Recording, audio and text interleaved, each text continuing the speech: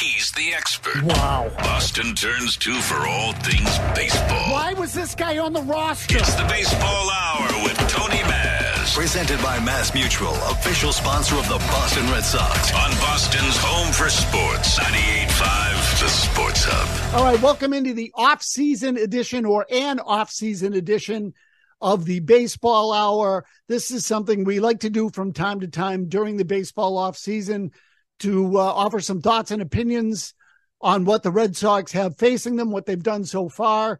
Obviously, there was a significant piece of news last week with the hiring of Craig Breslow as chief baseball officer. So I want to start there.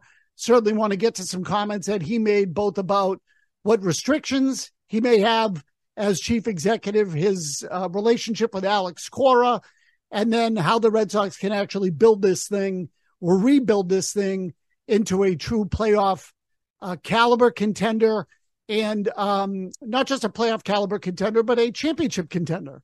I think that's what everybody's looking for. So no point deluding ourselves that would be a goal. Now, let me just say quickly, with regard to the hiring of Breslow, there were, I think, 10 candidates who took themselves out of contention or turned the Red Sox down with regard to an interview, which should tell you plenty about a lot of things. People understand what has happened here over the last 10 years in terms of the revolving door of executives who have overseen the baseball operation. They understand that Alex Cora has now outlasted 2 general managers, which is very unusual, and that clearly has the ear of ownership, and that the Red Sox are, frankly, in a bad way. And the team, the farm system has improved, but it feels like an increasingly difficult place to win. So Breslow is here almost by default as anything else. And I personally, frankly, I don't care whether he's a nerd or not. What I care is whether he can do the job. So nobody knew about anything about Theo Epstein when he was hired. He had no experience. He ended up being one of the great GMs in baseball history. We knew nothing about Chaim Bloom. When he was hired, he clearly wasn't ready for the job. So anybody that thinks they can predict what Craig Breslow is going to be simply has no idea. You don't have a clue. And neither do I, and neither does anybody else. So there's no track record with this guy. There's no understanding as to how he wants to do things because he's never been in this spot.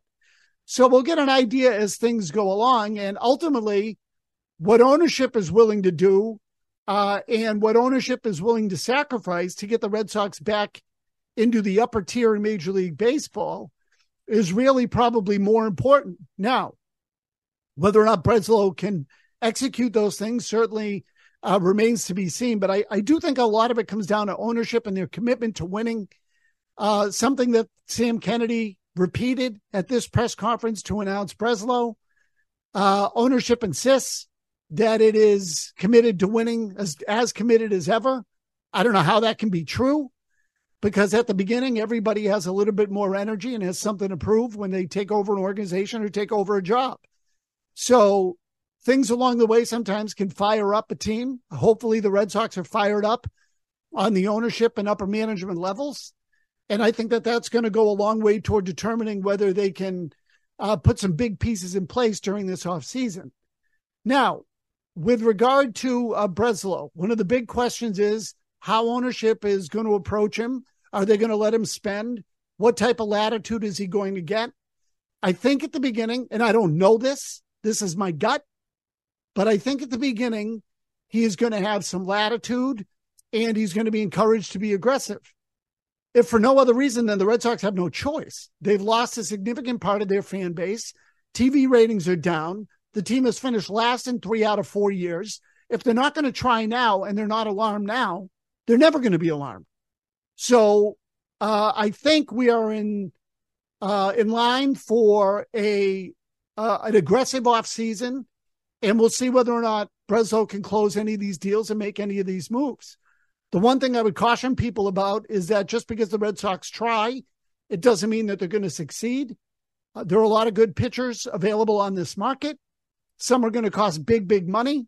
There are many teams in contention for these players, including big market teams. And so the Red Sox may not be able to outbid some of these teams, even if they want to. The Yankees are in. The Mets are in. The Padres could be looking for pitching, and that's just off the top of my head.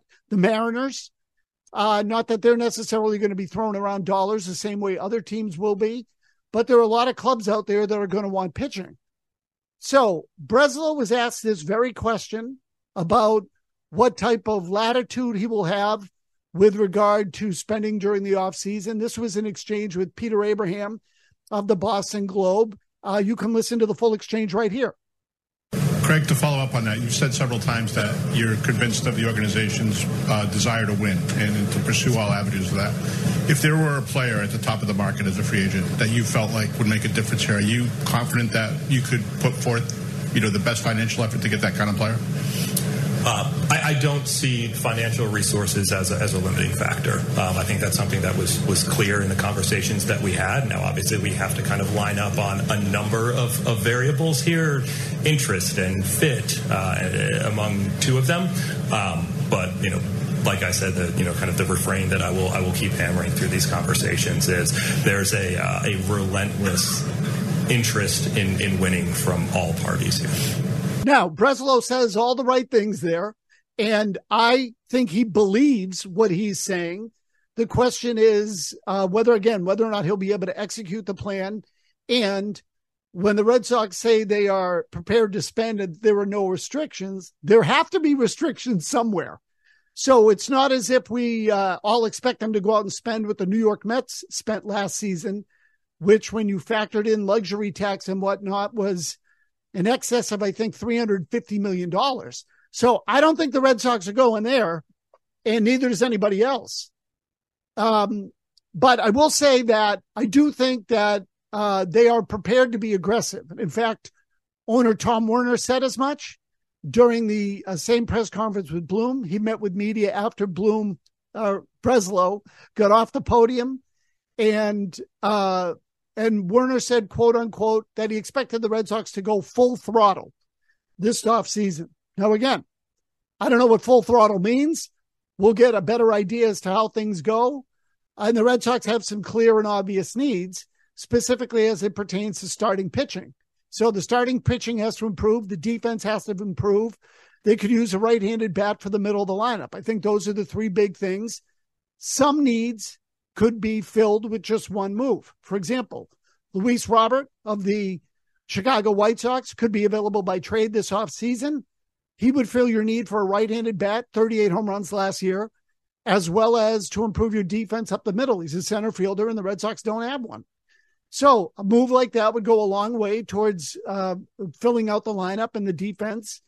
A second baseman certainly would help. These are all things that are apparent. I don't even think the Red Sox necessarily need a true, quote-unquote, ace. What they do need is a true front-end starter, which could be a number 2 starter. We'll get to a little more on that here in a minute. But certainly the list of needs is pretty clear. Breslow went over some of these during his press conference. And what I am interested in seeing going forward with the Red Sox is how Breslow and Alex Cora work together, because I think this was a clear problem under Chaim Bloom. Philosophically, Cora and Bloom did not see eye to eye. It didn't work. And I think that really hurt the dynamic between upper management and ownership and the clubhouse. When a manager doesn't believe in the ownership above him, then and in the decision-making above him, that's going to filter into the clubhouse. Cora's job is to help prevent some of that. But and I don't think he did a great job of it over the last couple of years, really the last 3 years. And how he integrates with Breslow is going to be a big key to this success of the team. Now, Breslow was asked about his relationship with Cora, which we're going to play for you here in a moment. But I want you to listen more than anything to the seeming disconnect between Breslow and Cora already. Now, again, it's a press conference, so it's hard to know what people are going to say and what they've been coached to say in the case of Breslow. But Breslow, again, was asked about his relationship with Cora. The two were teammates briefly in 2006. But here is what Craig Breslow said. As it relates to Alex, unequivocally, he'll be the manager in the 2024 season. And he's someone for whom I have great admiration and appreciation and a longstanding relationship with. Now, as it relates to Cora, he met with members of the media like Werner did in a group afterward, not on the podium. The podium during the press conference was just Breslow and President Sam Kennedy. But Cora was asked about Breslow and gave a much, much more vague and lukewarm answer than Breslow gave. So again, we played Breslow's answer for you. Now here's what Cora said. And I know it was a brief time, but what do you remember about being his teammate? Not much. Yeah, not much. All a blur. Not much, to be honest. Yeah, it was a blur in 07 especially. So when you listen to those two things, you come away from this asking, are these two talking about the same person? In other words, is Breslow talking about the same Cora, and is Cora talking about the same Breslow? Because one guy sounds like he remembers a former teammate whom he played with for just a short period of time, and even says he has a great amount of admiration for him, which admittedly can come from the outside. But in the same breath says long-standing relationship. Cora is asked about Breslow and says, yeah, I don't really remember much. Frankly, I was barely around this guy at all. It wasn't very long. He even got the year wrong. He said 07. They were together in 06. That was it. And when Breslow was here again in 2013, Cora wasn't part of the Red Sox organization then. So I think Cora's answer is the more honest of the two. I can't help but wonder if ownership went to Breslow and said, hey, look, here's what we're going to do. We want you to make your own decision on Cora. We brought him back. We like Cora. We think he's an extremely capable manager, but you make your own decision. Cora has 1 year left on his contract. One. Now, if Breslow extends Cora right now, how can he possibly do that, making a legitimately informed decision without having worked with the guy and whom the guy doesn't even remember? The other thing is they might be different people now and have different beliefs than they did 17 years ago. So let's not delude ourselves into thinking that somehow these guys have been on the phone together, lining up their philosophies over the past 17 years when Cora barely remembers them.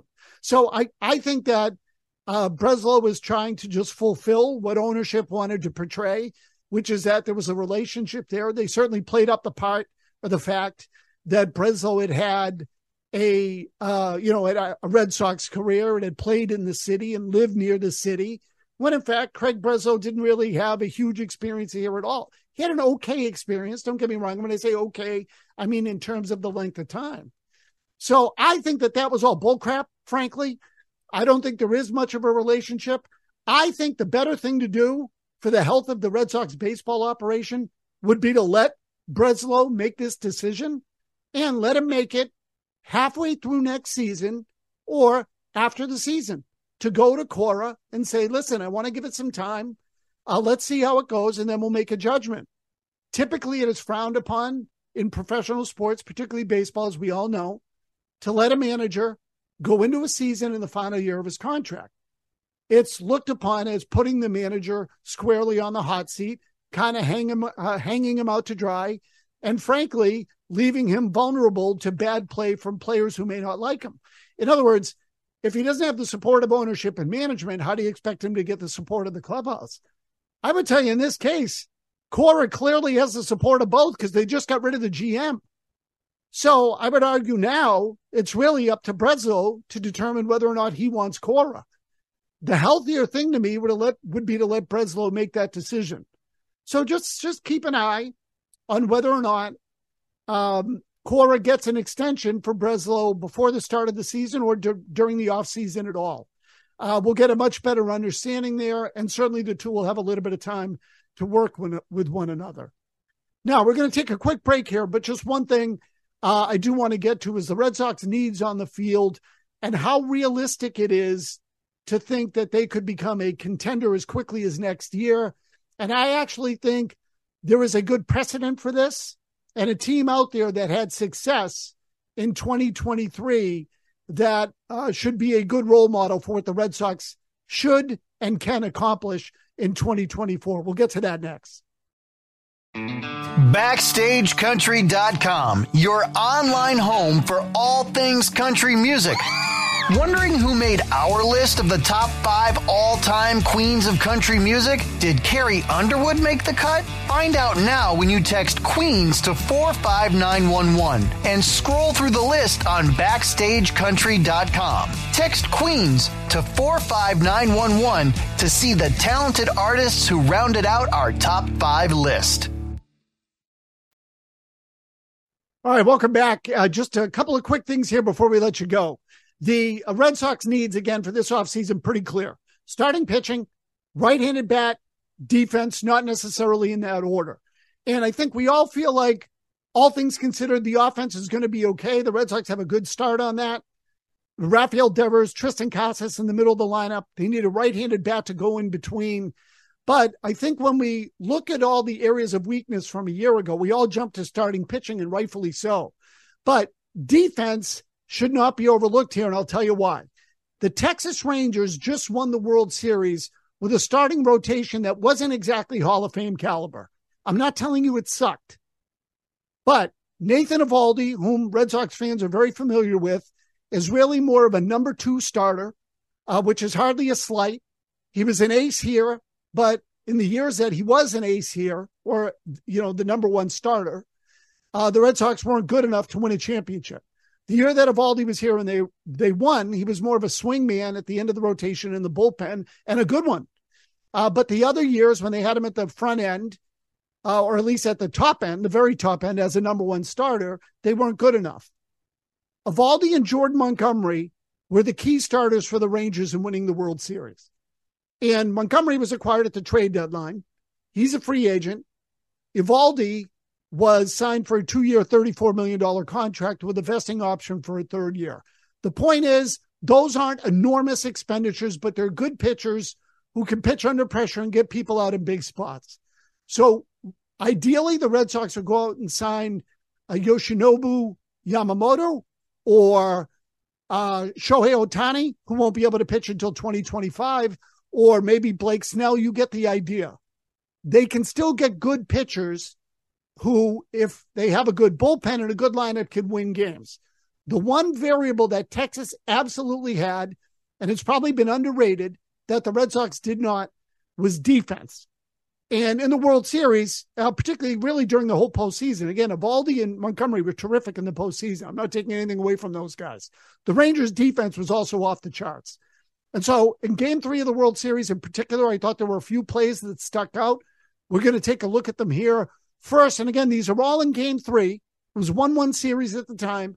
Texas won this game, and they went on to win the series in 5 games. And this game was in the balance. Game 4 ended up being a blowout. Game 5 was also close. But the point is, by then it was 3-1, and they had Arizona on the ropes. In Game 3 of the series, scoreless in the early going, we'll take a look at a few key defensive plays here. Again, it's a 3-1 final. First, scoreless game. Here you're going to see a base hit to right field that should give Arizona a 1-run lead. Adolis Garcia in right field overthrows the cutoff man, but makes an absolute strike to the plate that gets the run, prevents the D-backs from getting the lead. And there you go. It's now 0-0. We go into the middle part of the game, bouncer to the mound off the backside or elbow of Max Scherzer. Terrific play by Josh Young here, the third baseman. Again, to kill a rally with a man on second. You see him barehand the ball, comes across the diamond. They get the runner by a fraction of a step.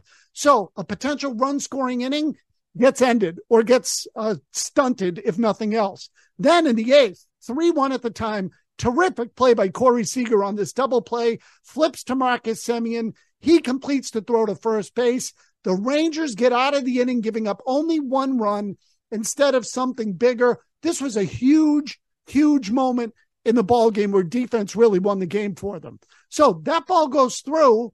It's 3-2. They have a man on at first base, let alone if the ball's thrown to the plate and the play is screwed up, that maybe he advances to scoring position. You get the idea. During the 2023 season, the Red Sox botched these plays.